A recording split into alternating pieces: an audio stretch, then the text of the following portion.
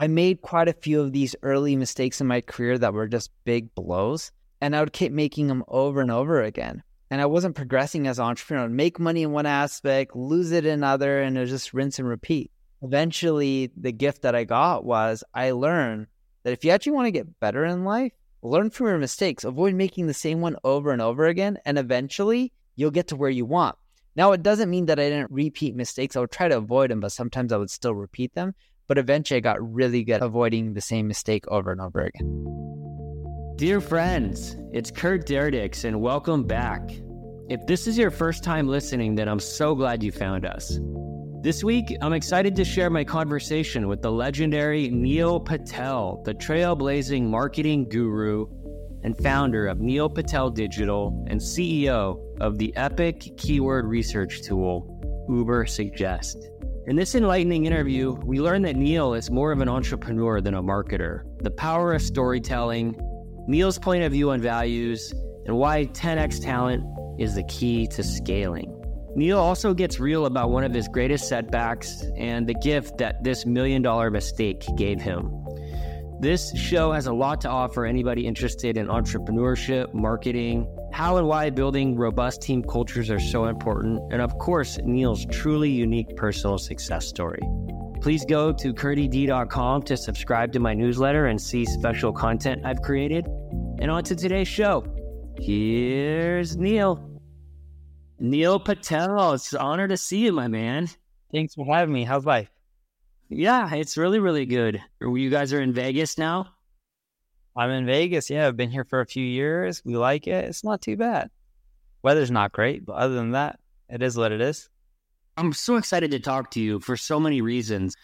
I've known you not super well, just like over the years, seeing you around at conferences and tech events. And we have just a ton of like super awesome mutual friends. And I've just learned so much from you online. Like your content is just prodigious. And I actually did your 10K course. And I love learning. You're one of the best teachers online. I think objectively, I think the results are there. And so there's like a bunch that I'm excited to dig in with you. But I guess just out of curiosity, I know you grew up in the OC, but what brought you guys out to Vegas? So grew up in OC, then lived in Seattle, then lived in Vegas, met my wife here, and yeah, had kids, stuff, and we're still out here. Did you miss California? During the summer, I miss the weather in California. Yeah, that's awesome. I haven't been to Vegas in a minute, but it'd be fun to come out there. Yeah, it's incredible how that community's grown.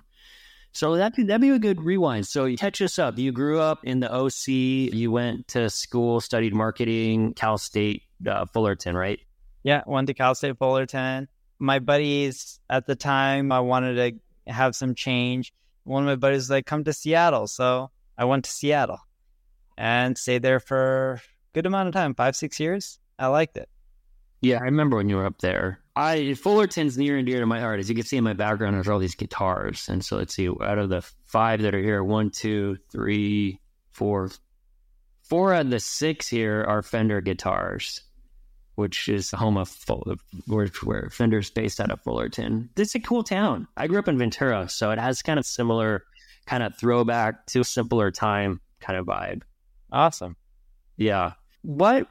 So when you were at school, was there any insight that you learned from school that has stuck with you, or is there anything that propelled you to where you are now, or any professors that kind of lit you up?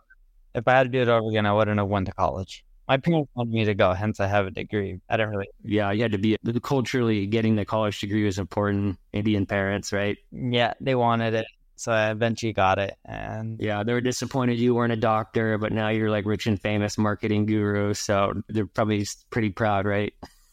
Proud. They didn't put pressure for me to be like a doctor or anything like that. They wanted me to be in computers or engineering or some sort of tech industry. So it worked out for them. Immigrants, or what's the story?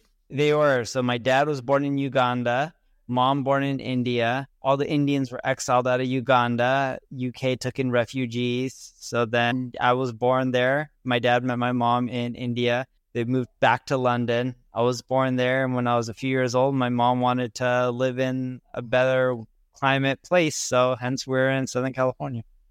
So do you have a British passport? I do. Oh, that's so cool. I love that. My dad was the first one born here. His sister was born in Austria.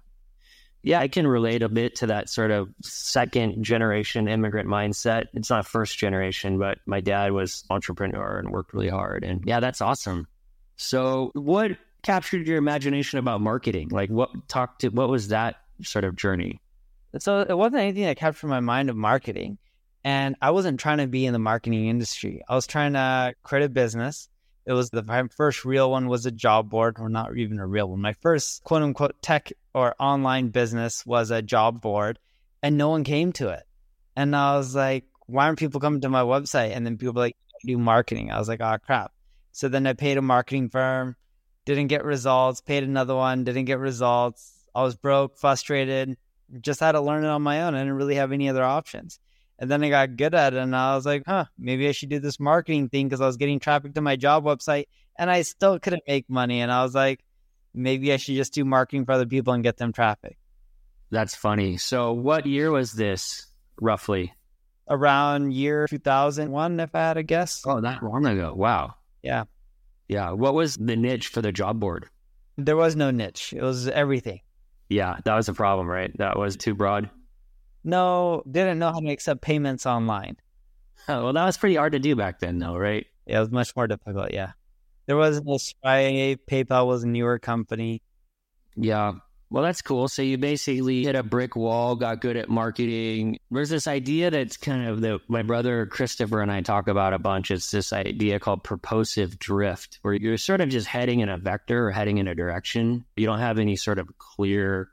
You kind of know you want to head in that kind of direction. I think that's very pragmatic. I think a lot of us, or some of us, can get sort of academic and just try to build the perfect model versus just kind of doing something and trying to figure out what works and what doesn't, and then take that next. So that actually, the timeline then makes a lot more sense. Then Google was coming online. Was there some insight where you had oh my gosh, Google is going to be the future, and there's this No. I didn't know about any of this. I remember when I first started my job board, I was like, I want traffic from MSN. I was like, that site's so popular.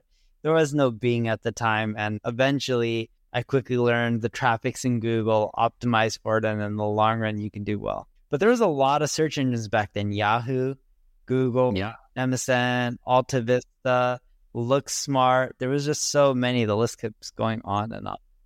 When did you realize Google was going to be the winner? I never really thought that Google was going to be the winner or not going to be the winner. It just gradually happened, right? It wasn't 1 year, as you know, that Google just took over. It was a lot of things that has led Google to win, such as that eventually they started powering Yahoo, if I'm not mistaken. I forgot when that was.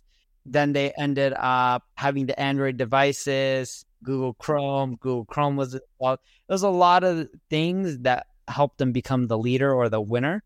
And I was there, right time, right place, and just kept cranking. Did you know Gil and Aitan Albez from Applied Semantics back in the day? I did not. No. Yeah, so that's cool. I kind of fast forward to now, there's a bunch of other stuff I want to get into, but when you think about kind of who you are and what you do, how do you describe yourself? I'm just an entrepreneur or a marketer, whatever you want to end up calling it. I've always created businesses, never really worked much for other people, have a few times in my life. Most of my life I spent, just being an entrepreneur, and specifically I focus on marketing as an entrepreneur.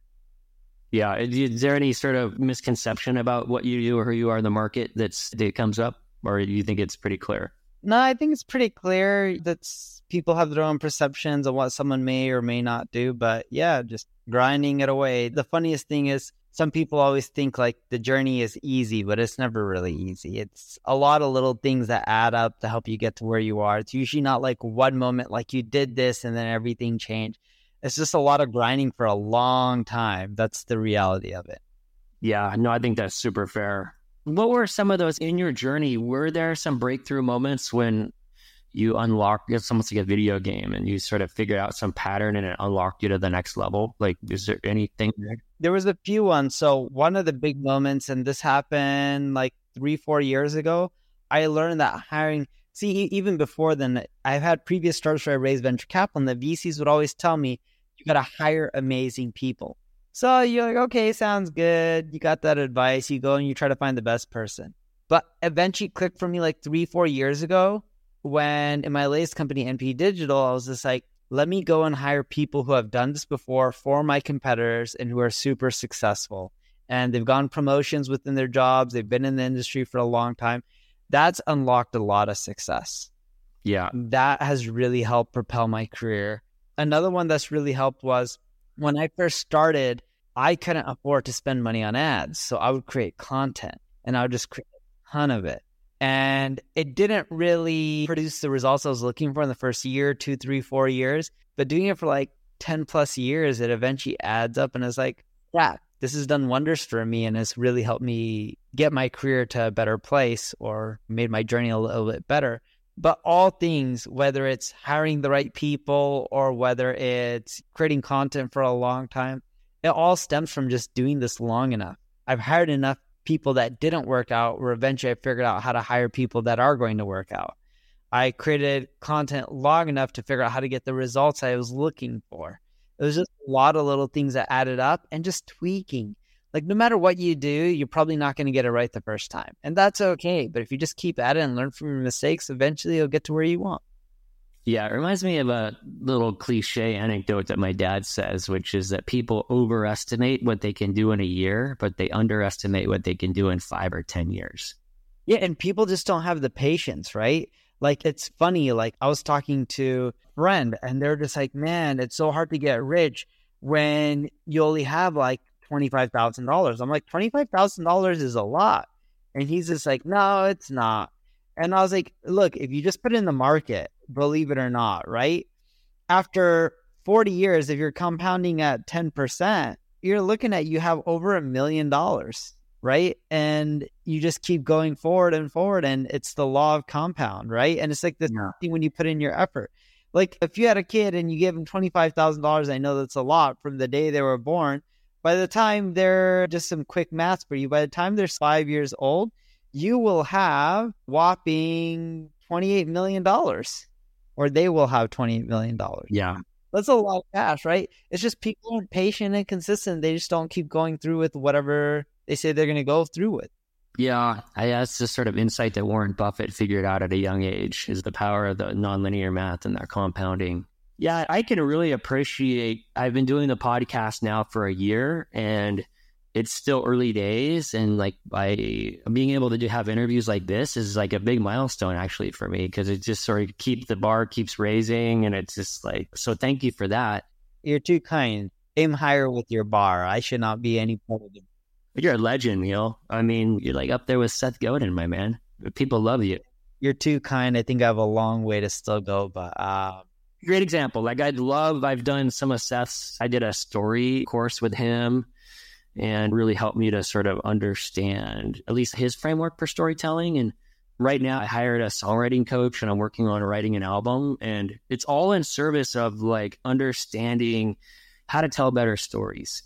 And you've been really, I really appreciate, I did your 10K course and kind of learning through your framework about using even like the keyword tools to figure out like kind of the market space. It's using data to inform what you're trying to do. Like even with this show, like it's still like right now, it's kind of a wide aperture and I'm still trying to figure out where I want to niche out. But, it takes like the way that my process is working, it's a little bit more of like practitioner and just doing stuff and seeing where it goes versus like having some like flash of blinding light insight on the mountain and then you going forth. So I guess having said that, I also appreciate the routine and the dedication and the amount of work it takes to create content consistently.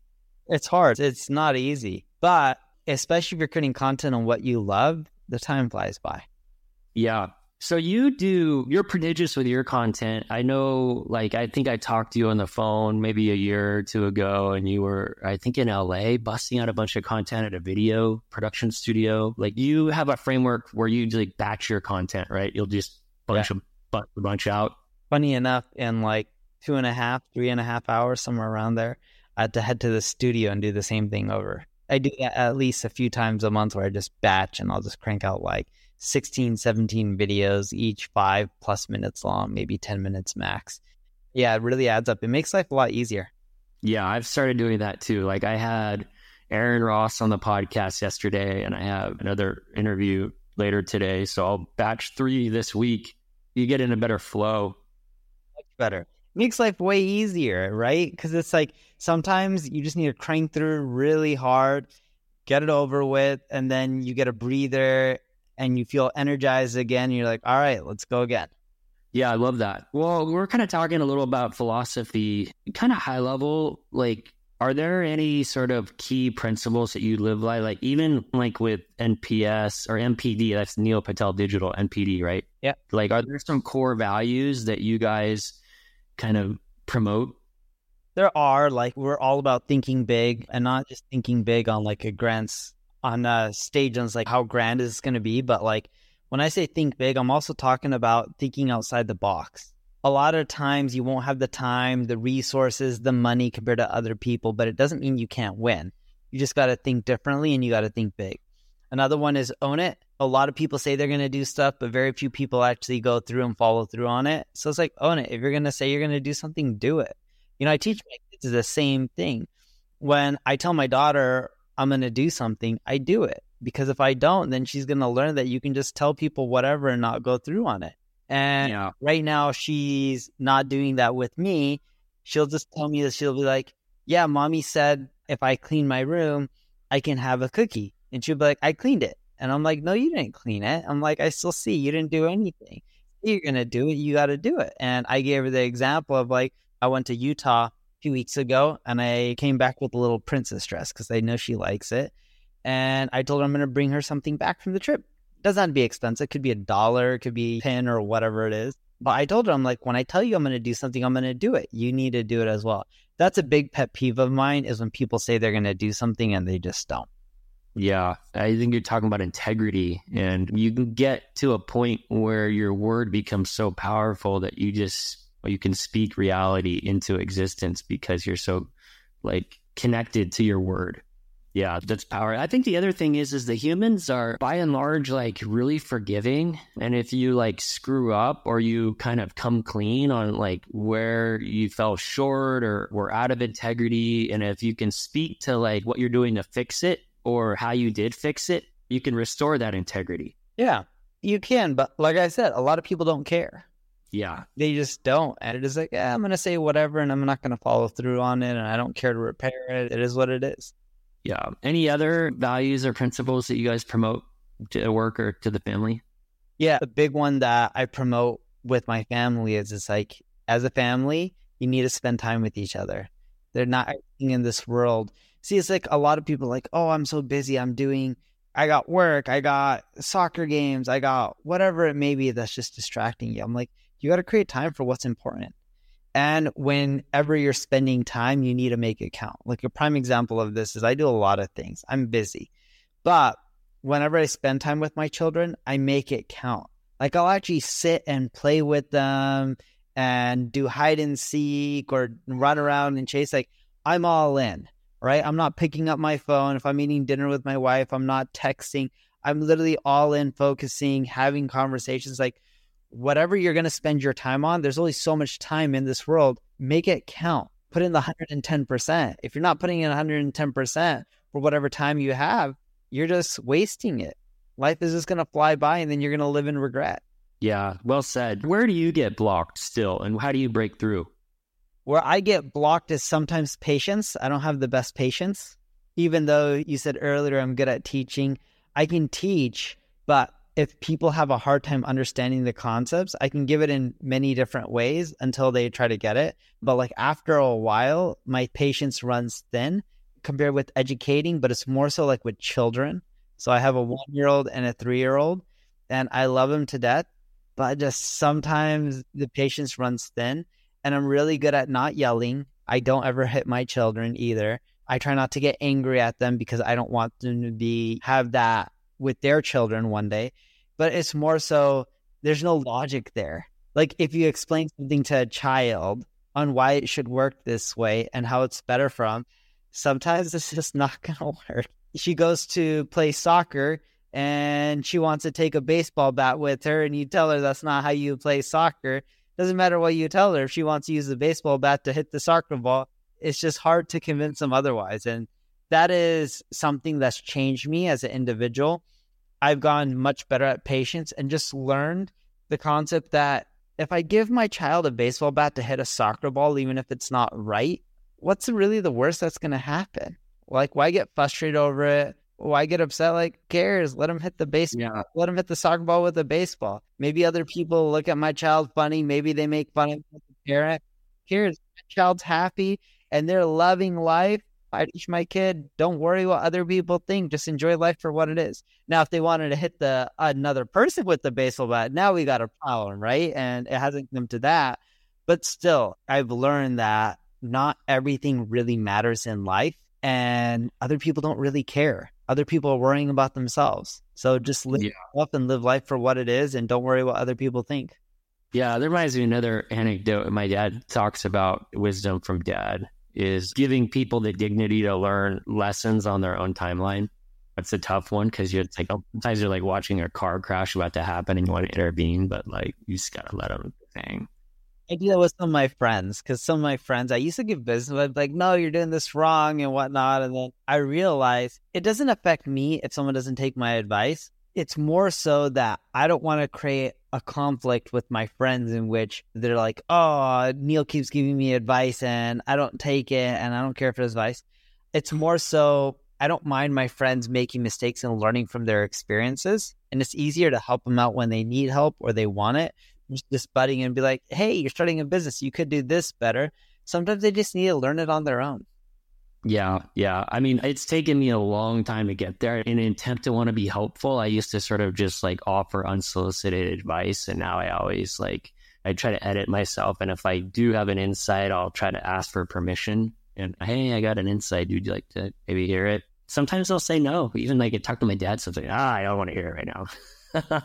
So the other insight there too is I've gotten older. If I get triggered, I'm able to use the triggers as a cue to okay, I need to kind of step back. I'm sure I'm not a parent yet, but I'm sure that, as God willing, my wife and I have a baby, hopefully soon. A lot of this practice will come into effect. And I can only imagine it's daily how having young kids is test your mettle all the time.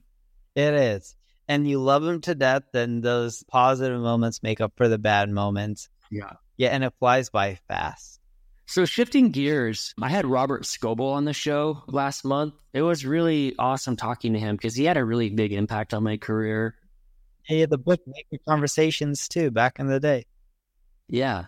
I met him right around the same time I met you. I just had a memory. I think the first time I met you was with Tyler Crowley in TechCrunch 50 before it was Disrupt at the old design center in San Francisco. We had launched City Source. We had made finals. We took third place. And I remember him being like, oh, that's Neil Patel. Oh, I want to meet Neil. I think you were doing some marketing work with TechCrunch at the time. Is that? Yeah, at the time, we were helping with their marketing.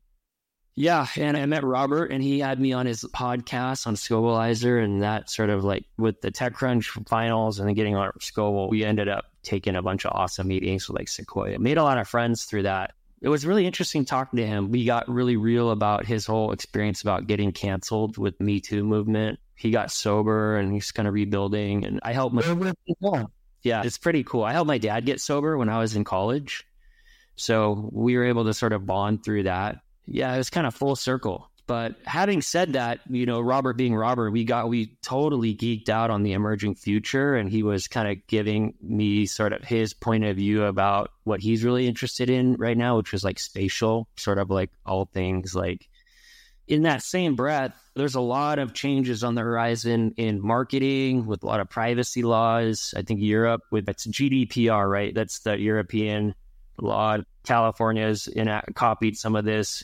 Well, what's your sort of sense about where things are going? I mean, I hear some people talk about the cookieless web. I hear people talk about this idea that building community is going to be a lot more valuable, being able to have direct access to folks' emails and that sort of thing. What's on your horizon with the quickly changing landscape in the marketing world? But I take a little bit of a different approach. I don't worry about laws and stuff that I can't control, or if it's a cookieless world, or if the world has cookies. I more so look at it as, hey, produce amazing content, build a community, and it doesn't matter what the laws are. If you're providing a ton of value, I'm not talking about just like a little like doing what everyone else is, but if you're going above and beyond, you'll have the audience no matter what changes happen with the law or marketing in general. Yeah, that's fair. I mean, just build your audience. Like, look, it doesn't matter what laws happen. Michael Jordan has a cult-like following for his Jordan shoes. He's still going to sell. It doesn't matter if Facebook ads don't work as well because Apple changed some privacy setting. Jordan shoes still sell and they make a ton of money. The point I'm making is if you create something that's amazing that people love, you can do well either way. Yeah. I mean, it kind of reminds me of like rewind back to the dawn of time of just people sitting around a bonfire and talking stories, right? It's that simple. It's sort of the more things change, the more things stay the same, right? That's right. Storytelling's that 1,000+ year old marketing tactic that still works. Is there anything that you've changed your mind about storytelling as you've told so many stories and done so much content? Like, is there anything that you think you're like, oh yeah, that was like, I don't know, any sort of like transformations in your approach to telling stories? No, other than just making it shorter. Like over the years, I learned that the quicker you can get the story across and the message that you're trying to convey and take people through that emotional roller coaster, you're going to be better off. If you can do it in 5 minutes instead of 10 minutes, you're better off. If you can do it 2 minutes instead of 5, you're even better. But good stories have a lot of different elements, which you already know. The key is you just got to take people through. The big one is the emotional roller coaster within that time frame that you're trying to convey your story. Who are some of your favorite storytellers across the board, whether it's like, could be writers, authors, songwriters, directors? Who do you get hyped about? J.K. Rowling is one of my favorite storytellers. Seth Godin is amazing as well. But there's a lot of people out there who are amazing storytellers. It's just, what do you like to learn and what kind of stories do you like listening to? Like, I love watching interviews of Warren Buffett's talking about his past and telling stories on how he got from where he started to where he is today, or how he bought some business or turned it around. I recently watched a documentary about Carl Icahn on HBO. I saw that. That was so bad. Yeah. And the whole WA airline takeover. Yeah. Exactly. It's just amazing to hear the stories on like how he failed with like the airline takeover, but how he succeeded in some of the other things. And just overall, it's like, I like learning about business, entrepreneurship. So I think with storytelling, the big thing is it gets better for you, or you'll enjoy the stories more if it's something that you care about, right? Yeah, that's fair. Have you met Seth Godin? Once at an old conference back in the day called Elite Retreat. This is a long time ago. There's a guy named Jeremy Shoemaker. He used to be, I don't know what he's up to these days, but he was really heavily into the marketing space. He would have an event called Elite Retreat, and Seth Godin was a speaker at one of them. Yeah, I love his approach. I just find him, he just seems to be like so smart, but like a lot of heart too. Yeah. Yeah, really pragmatic. Sweet. Kind of turning the page, like one of the core themes of the show is humanizing success. And I shared a little bit about some of the challenges. I helped my dad get sober. I don't think you know this, but when I was in my early 30s in 2007, I got the gift of hearing. I was born without ear canals, and they had planted this incredible hearing device called a Baha into my skull. And now I could hear magically. That's crazy. I didn't even know that. Yeah, I used to be really kind of vain about it. In fact, a funny story, my wife, which she met me in a professional setting and just thought I was just sort of one of these like LA tech bros, which fair enough, I was. But when as we started getting to know each other and she learned about my story and that kind of stuff, she completely changed her point of view about who I was and what I was about. I used to pray to God, like, give me ears to hear and I'll do my part to change the world. And the miracle was answered. And now I'm trying to do my little part to like inspire other people to go to that next level. And I feel so grateful because that happened in 2007. I got into tech in 2008, and this community and this market has given me a new life. It's meeting people like you. It's just been remarkable. And even stuff that's happening, like it was really bittersweet. Holiday weekend, we had a great time. We're so lucky. July 4th, 2022. And then the shootings happened in Chicago, 5 minutes from my boss's house. We have a lot of problems in our culture. But I also, to steal a line from Seth Godin, he talks about that the long arc of time bends toward justice. And there's this idea that the bigger the breakdown, the bigger the possibility for a breakthrough. And I really do believe that to be true in my life. Having said that, there are challenges professionally or personally that you face that you're comfortable sharing. And how did you get over the hurdle, and what gift did that pain give you, Neil? So before I answer that, let's go back to you. It's amazing how technology ends up allowing you to hear now. What was it like hearing for the first time? Well, so to be fair, I had 35 to 40% hearing loss. So I had all the nerves inside worked, just no canals. So it was like living with earplugs in your life all the time. So like I always use earplugs. Yeah. So it was, I had to sit in the front row of class. I did really good at school because I had to really pay attention. It also helped like my EQ to be able to read people. But when I got the earplugs out, metaphorically, I remember, being able to hear the wind for the first time. Wow, that's cool. And being able to like be in a social setting, maybe if it was like in a bigger room, like if it was farther than 6 feet away, I could tell people were talking to me, but I couldn't hear what they were saying. So it made my energy, like before I had the hearing, I was a little skittish. And I would change a topic if I couldn't understand the conversation. And there was just some coping mechanisms. So what it did is just allowed me to kind of just slow down and be much more grounded. I had to do a lot of like cognitive therapy and therapy to sort of like work through some of those hangups that were my coping mechanism. And one of them is like vanity and just being honest about stuff. So, yeah. So I would say one of the hard parts in my life was when I was young, I believed in a lot of people. What I mean, I believed in them. I took their, whatever they said as face value as true. And I remember when I was in my early 20s, I invested in this company called Vision Web Hosting, more so created it. It was my idea. And I was like, why do you need your own server? Why can't servers be shared resources? In essence, it ended up becoming the cloud. I'm not saying I was the first to come up with it, but the concept was what we see now as the cloud. And I found 3 people to do it with. They weren't the best partners, put in over $1 million. It was all I had. Plus I had to borrow money. Right. And I remember they would tell me things like, oh, I need this surgery. I have cancer. I need that. And then I would just keep giving money and just helping them out. And I would feel bad. And one day they took all the equipment, all the servers, liquidated it, and they just bounced out. Oh my God. Heartbreak. And I ended up shutting down the business, focused on what I was good at. And I ended up paying back all my debt, which took a long time. But yeah, I had a lot of moments like that just in life, more so in my earlier days. And what I just learned is it's like, it's those experiences that make us. You learn from your mistakes and your failures. And I remember my parents would be like, you're giving these people money, you don't know them, you don't know what you're doing.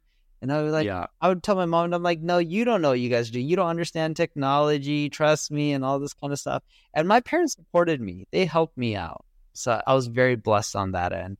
But yeah, it was kind of crazy just thinking about it. It's made a lot of mistakes like that over the years. So was part of the gift that you learned how to read people better? Bigger gift was not necessarily learn how to read people better. It was more so learning from my mistakes. I made quite a few of these early mistakes in my career that were just big blows. And I would keep making them over and over again. And I wasn't progressing as an entrepreneur. I'd make money in one aspect, lose it in other, and it was just rinse and repeat. Eventually, the gift that I got was I learned that if you actually want to get better in life, learn from your mistakes. Avoid making the same one over and over again. And eventually, you'll get to where you want. Now, it doesn't mean that I didn't repeat mistakes. I would try to avoid them, but sometimes I would still repeat them. But eventually, I got really good at avoiding the same mistake over and over again. Yeah. There's that cliche. I think Charlie Munger talks about this a bit, is Warren Buffett's partner, that repeating the same mistake over and over again and expecting a different result is definition of insanity. Yeah. Yeah. It's interesting though, because I think that creates a bit of objectiveness to be able to, have awareness that you're sort of in some sort of pattern or what's sort of driving us to keep making those mistakes over and over again. I got to work for a billionaire for about 6 years, a guy named Jack Dangermond. He was the founder. He still is the founder and CEO, president at Esri, ESRI. And they pioneered computational geography, enterprise mapping with a product called ArcGIS. The guy's probably worth about $10 billion now. Yeah, he bootstrapped the business, never took any investment. He always says his customers were his investors. I love that. And he's a really special guy. He's 77, 78 now. Started the business when he was 25. I spent a lot of time with him. He invested in City Sourced. He was our sort of growth capital for that business in 2010. We were able to return capital to him in 2019, which is awesome. And he used to tell me, like, that his insight that relates to what we're talking about is that he would live above the line. And above the line was context, and below the line was content. And below the line is the stimulus response function that most humans get trapped in. And that's where you're just in a kind of unaware, subjective hamster wheel. And that his gift is he was able to live above the line, step back and have context and be creative and imaginative, like your point about go big. And that was he says, kind of like backhanded compliment, like Kurt, he'd be like, Kurt, if you're lucky, you might live like 5 or 7% above the line. Inferring that he's like 50% or 80% above the line, right? And that's why he's a billionaire and I'm not.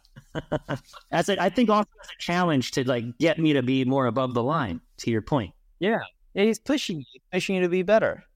Yeah. Can't hate on that. I love that. Speaking of which, kind of a little bit of a tangent, but my last gig at Coplex, which I worked with Ilya Posen over there, co-founder at Pluto TV. And I worked with Keith Lindner. Yeah, Keith used to work with me. Well, ended up selling. I forgot who. I think Comcast or someone like that. Yeah, Pluto sold to Viacom. Yeah, CBS. Yeah, I think. Yeah, Ilya crushed it. I think it was like $380 million cash deal between 2 or 3 co-founders, and I don't think they raised very much money. Yeah, good for him. Yeah, I think I talked to him once, or I don't know if I actually talked to him, but either way, I know the guy likes partying it up in LA, or used to. I used to see it on Instagram. Yeah. We used to host events at his place. Good times. Keith, and I really, really, really liked Keith. I thought he was a really talented guy. He just always had really nice things to say about you, and he said he learned a lot working with you. He's in Australia now, somewhere like that. Yeah, he's in Australia, had a baby. I think he's doing great. I need to give him a buzz, but I think he'll be happy that we're talking about it right now. Well, let's do this. I'm just kind of keeping an eye on the clock. You're so generous. I'm going to ask a few rapid fire questions. Thanks again for your candor about some of the challenges. And sorry that happened to you. I've had some deals like that. It's like, it helps build us to what we are. Yeah, 100%. Who's the best client you ever had and why? Never had one best client. It was a lot of little ones. There's a lot of them, not little ones. And it doesn't matter on the size. But see, when people work with a client, they're like, oh, I'm providing results. I look at it as a client, I was like, I get to learn about a new industry, learn a new business, figure out how they do. And that helped me get to where I am right now. Just because someone's paying me for work doesn't mean that I can't learn as well from them about how they succeeded and got to where they were. Okay. All right. That's fair. How do you think about like services business versus product? Like, do you have preference on one or the other? Services versus product. I don't think either one is bad. I think you should just focus on whatever you're good at and whatever you think you can scale and make it. I've done both. Yeah, and you're doing both, right? You have the NPD, which is a services business. Yeah, and then software, Uber Suggest and tools like that. Yeah. Yeah, Uber Suggest is awesome. I don't prefer one over the other. It's just more so you should just figure out what you're good at and do that. There's big businesses that are both.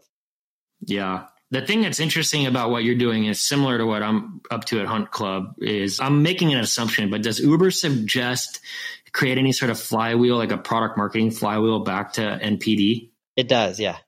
Yeah, that's sweet. That's awesome. Great.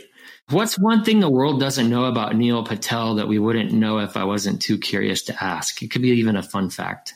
Like, were you the mascot at Cal State Fullerton? No, I don't have anything. I used to get pulled over by the cops for something that was silly. I remember one of my first cars that I was driving was a 89 Toyota Camry. The starter wouldn't work, so I had a rubber mallet, and you would hit the starter with it so it'd start. Yeah. The cops thought I was breaking into a car one time. I'm like, no, my starter just doesn't work. And they're like, oh, you should get it fixed. I'm like, yeah, it's too much of an old car. I don't want to spend the money, so it's easier to keep tapping the starter with a rubber mallet. And they laughed. That's funny. Sounds like there's going to be a rubber mallet story coming out on the interweb soon.